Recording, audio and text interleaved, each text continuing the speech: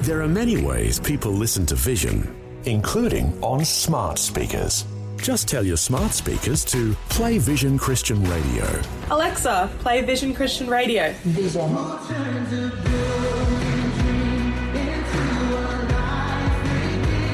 Yep, it really is that easy. You can also say, play V180 Radio for our music channel. It's just another way that Vision is helping you look to God daily. This podcast is made available by Vision Christian Media, thanks to the generosity of our supporters.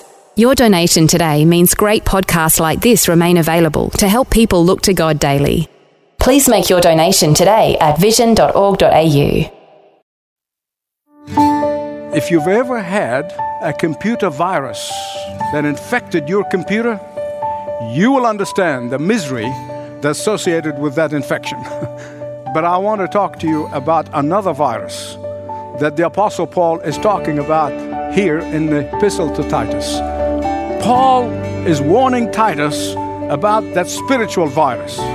It's a spiritual virus that threatened to neutralize the power and the preaching of the cross. That virus is of false teachers and false teaching. Welcome to Leading the Way with pastor and popular author Dr. Michael Youssef. False teachings spread like wildfire, stealing, killing and destroying lives along the way. Today on Leading the Way, Dr. Youssef reveals ways to fight against it. Now, here's Dr. Michael Youssef continuing his challenging series, Pursuing Godliness in a Godless World. Titus, chapter 1, verses 10 to 13. In verse 10, he said, "For there are many rebellious people, mere talkers and deceivers." Paul knows experientially what he's talking about. Every town he went to, whether it be Corinth or Ephesus, every town where he went and preached the gospel, and he proclaimed that Jesus and Jesus alone saves from sin and eternal destruction. Many people came and believed the Lord Jesus Christ. They received forgiveness of sins, and they've received the assurance of spending eternity in heaven with Him. But in every town, as the church begins to flourish, all these false teachers were nabbing at the heels of the Apostle Paul. Opposition arose. Read about it in the book of Acts. Everywhere he went, opposition arose. And that opposition came from the outside of the church and from the inside of the church. From outside of the church, they say, no, Jesus is not the only way. There are many ways to God. From inside the church, they said, no, Jesus, yes, but Jesus plus something else. Keeping of the ceremonial law, circumcision, or whatever it may be. And so he knows what that is like. Jesus himself, of course, warns us against those people.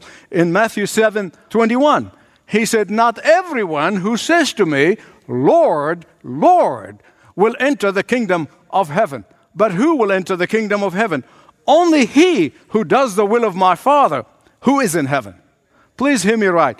Those who rebel against the authority of the Scripture, those who deny the inerrancy of the Scripture, those who try to modify or improve on God's Word, they are not rebelling only against God's Word, they are rebelling against God Himself. There is no such thing as a godly rebel. I know that was fashionable in some circles. They're godly. There's no such thing. Godliness demands obedience to God. Rebellion against God's truth is a virus that is infecting many a church today. And that is why Paul calls them empty talkers. In fact, in the words of Shakespeare, full of sound and fury, signifying nothing. But they are so captivating. They are so persuasive. They are so smooth talkers. Today there is a major movement among the evangelical churches known as the emerging church movement. Let me tell you about it. The emerging church main philosophy is the rejection of the certainty of the Bible. One of the leaders puts it this way. Let me quote. You must drop any affair you may have with certainty. Another one, he said, we must stop looking for some objective truth when we delve into the text of the Bible. The problem is this. Hear me right, please. When we blur the edges of God's truth, we attack the very authority of God's Word. And when we attack the very authority of God's Word, we are rebelling against God Himself and the authority of God over us. They often say, we can't be certain about the virgin birth or the miracles of Jesus or the resurrection. These are just mere narratives. They are only comforting allegories.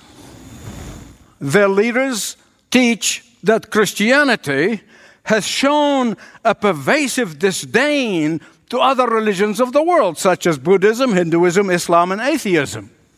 They continue. Christians should view other religions as dialogue partners and even collaborators.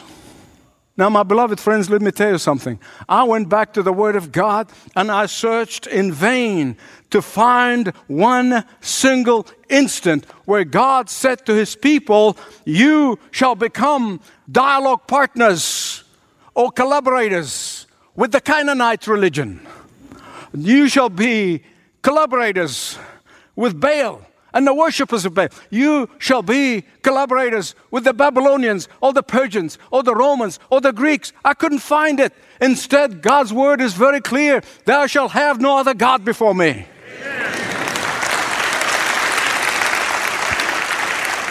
And the Word of God, God Himself tells the Christian believers, do not be yoked together with unbelievers. What fellowship can light have with darkness? Having said that, I want you to listen to me, please, with your heart and with your ears. Surely you know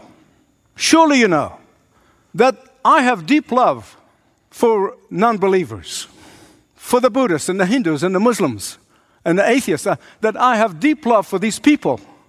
What do you think I'm doing every waking moment in planning and working and spending the hours trying to share the light of Jesus Christ with them? We don't have an option but to love the non-believers. That is the command of Jesus. And if we have no love for these who are lost, then we are not obedient to Jesus. So the question is not loving the non-believers. That's not negotiable. That's very different from collaborating with other religions. Jesus did not say, you shall collaborate with other religions and that will set you free. I can't find that in my Bible. Jesus said that only if you know the truth, and the truth is Jesus, and He is the whole truth and nothing but the truth. You shall know Jesus, who is the truth, and the truth will set you free. That's what I found in my Bible. How do we deal with these people who are infecting many a church with their falsehood? Verse 11 gives you the answer. They must be silenced. They must be silenced. Now, the Greek word that is used here means to put a horse's bridle on them. A bridle on the mouth, supposed to keep the horse mouth closed. Why? Because these false teachers cause division in the families. They cause parents against their children and children against their parents. They cause a husband against his wife and a wife against her husband. By contrast, those who are pursuing godliness, they seek the unity of the family, not division. Those who are pursuing godliness will bring wholeness to the family, not division. Those who are pursuing godliness seek harmony in the family. They create a loving environment. They create a loving atmosphere. Here's a fact: sin will always divide, but the Holy Spirit will unite. Then in verses 12 and 13, Paul takes the words of their own Cretan poet. This is not somebody from the outside. They say he's prejudiced, he's racist, he is this or that. He's their beloved son. He's the son of Crete, a very famous poet laureate of Crete, if you like, that island of Crete where Titus was. And he was describing the natural state of these people before Christ. Their natural state, their old state before they came to Christ. And he said, that must be silenced. But it shouldn't surprise us that the Cretans, or anybody for that matter, be like that in their natural state before they come to Christ. Listen, I can tell you, they are no different from my natural state before Christ. And that is why I often quote the great preacher of yesteryears, Charles Spurgeon, who said, the talking people who always talk about grace, grace, grace. He said, the grace that does not transform a life is not the grace of Jesus. But regardless of our characteristics before we came to Christ, regardless of our past wickedness, regardless of our past dishonesty, regardless of our past indulgences, regardless of our past undisciplined life, regardless of our past lying and cheating, regardless of our past laziness, all of that must be transformed by coming to Jesus Christ. Naturally, it will be transformed. But that's just the beginning. There are some people who said, okay, I come to Jesus, I've signed the decision card, I came down the aisle, and they go out and live like the devil and said, well, I'm saved. No, they're not. Doesn't stop there. Like I told you in the last message, pursuing godliness is like in a marriage. You say, I do, and you keep on doing for the rest of your life. And that's the same thing when you come to Christ. You say, come into my life, forgive my sins. And He comes in by His presence of His Holy Spirit, and He begins to transform you day by day by day. As we pursue godliness in this godless world, we are daily to give up lying and tell the truth. Why? Do you know that lying has always been associated with fear? But all fear is gone when you come to Christ. All shame is washed by His blood. All of guilt is covered by His blood. All of our past pain and agony has been forgiven. All we are new creatures in Christ Jesus. Amen belongs here. See, that's just the beginning of the process, not the end of it. And that's what pursuing godliness is all about. After you come to Christ, and if anyone here today who has never come to Jesus Christ, surrendered your life and received His forgiveness and eternal life, you can do that today. But after you come to Christ, there's still residue of past sins, residue of the old nature. And that continue being put down day by day as you put on Christ day by day. In fact, every command in the New Testament, it is in the continuous tense. It doesn't say, well, you've done it and that's it. No, continue on putting off the old nature. Continue on putting on the new nature. It's a continuous thing. It's a daily thing, daily washing, daily cleansing, daily growing in Christ. That's what the pursuit of godliness is all about. Not to modify or nullify or unplug the searchlight of the Word of God so it doesn't reveal to you your natural condition. No. Allow the searchlight of God, the Holy Spirit, on a daily, sometimes even moment-by-moment basis to shine the light. Why? In order that may expose any lurking sin. Get it out in the light, deal with it. Because that is, beloved, the secret of blessing. You're agreeing with God. And God says, when you agree with me, I'll forgive you. I'll bless you. I said in the last message, godliness is not sinlessness. Sinlessness will be in heaven. I can't wait. But I will tell you how you know if you are pursuing godliness. It's very simple. The speed by which you recognize sin in your life. The speed by which you recognize sin in your life. I know when I was young, Christians would take me days sometimes, and then I come under conviction in a service or something, and I repent, and then, slowly but surely, I repent on a daily basis. Do you know now, the moment my mouth is open with the wrong word, immediately the Holy Spirit convicts me. Seconds. Not days or months, seconds. That's how you know you're pursuing holiness. You recognize your sin immediately. The problem with these false teachers who have been infecting the minds of believers is that they've never been converted to Christ.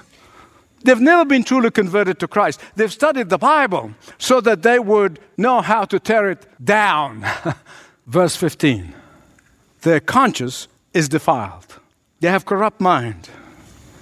And a corrupt mind does not understand or have experienced purity. He said, purity? Yep, that's what he said here.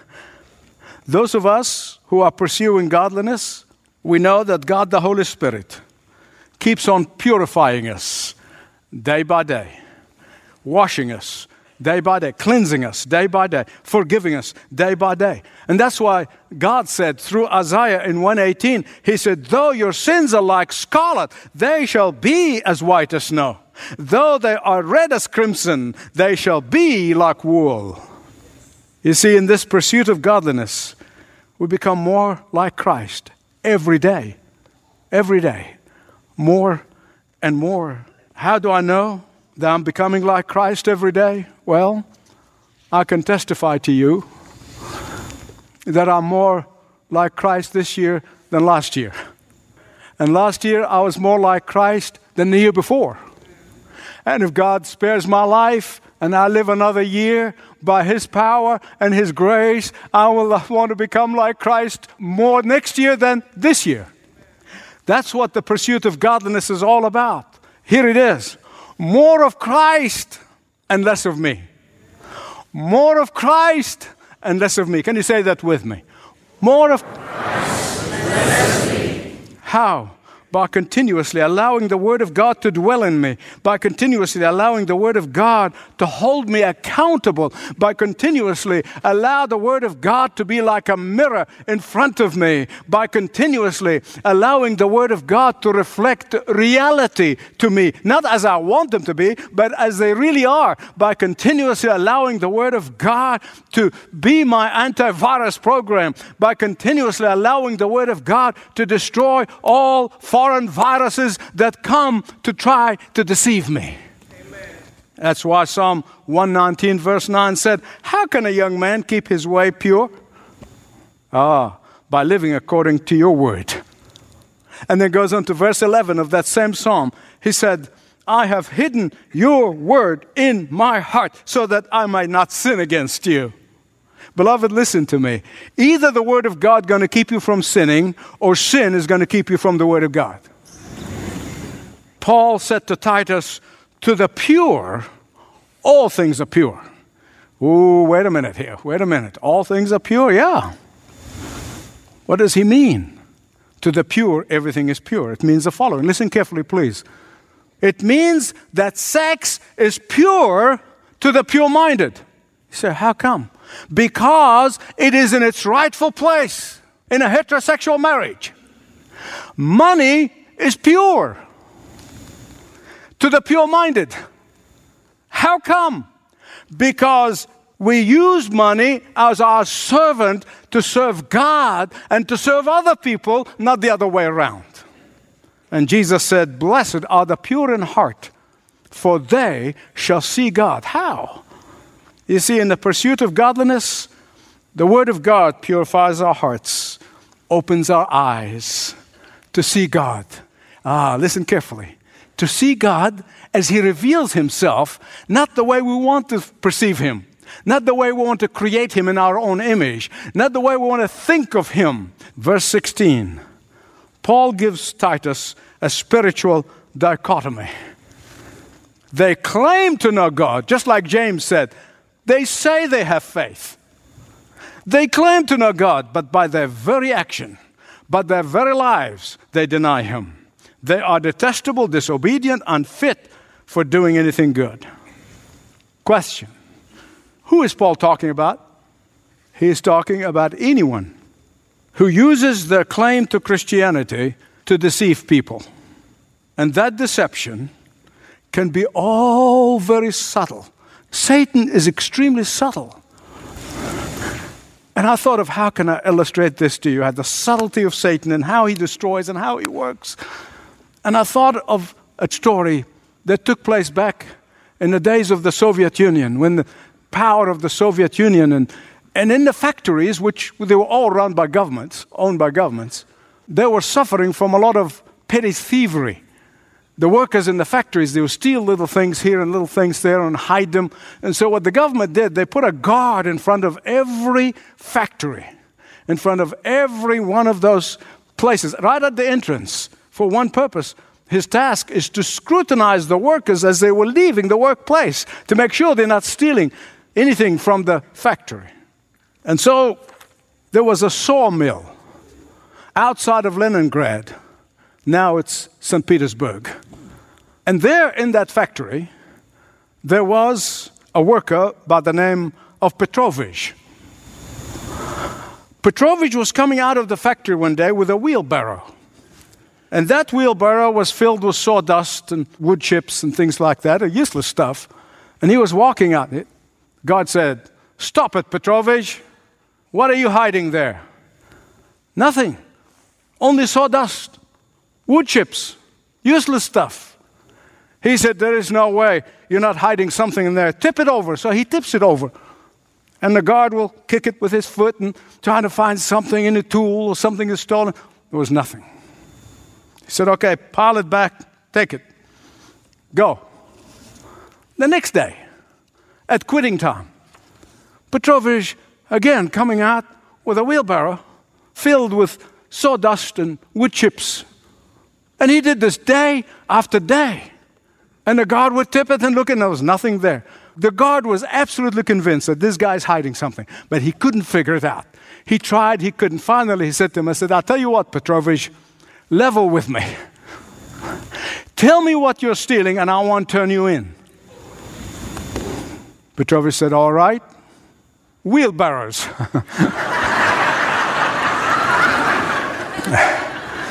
Beloved, the devil has been doing the same thing in infiltrating the minds and the hearts and the lives and our homes and stopping us from pursuing godliness. He keeps us busy looking at some superfluous things here or there. He keeps us busy focusing on some worship style preference. He keeps us busy picking on each other, scrutinizing the wood chips and the sawdust, while he's smuggling wheelbarrows. We spend hours in front of television and the internet and few moments in reading the Word of God. We read all kinds of sordid stuff and sordid material while we speed read the Word of God. We can spend 3 or 4 hours in a ball game, but if the church goes 5 minutes over time, we become antsy. We get more grief when our team loses than over the lost people are going to eternity in hell. What the devil is doing, he's stealing the wheelbarrows and leaving us focusing on the sawdust and the wood chips of life. Beloved, in the pursuing of godliness, our actions speaks far louder than our words. Pointed and convicting words from Dr. Michael Youssef. This is Leading the Way. If you'd like to chat with one of our ministry team to start or strengthen your walk with God, then do visit our website, ltw.org/connect. That's ltw.org/connect. Thank you so much for listening today. Do join us again next time, won't you? This program is furnished by Leading the Way with Dr. Michael Youssef, passionately proclaiming uncompromising truth around the world. Learn more at ltw.org.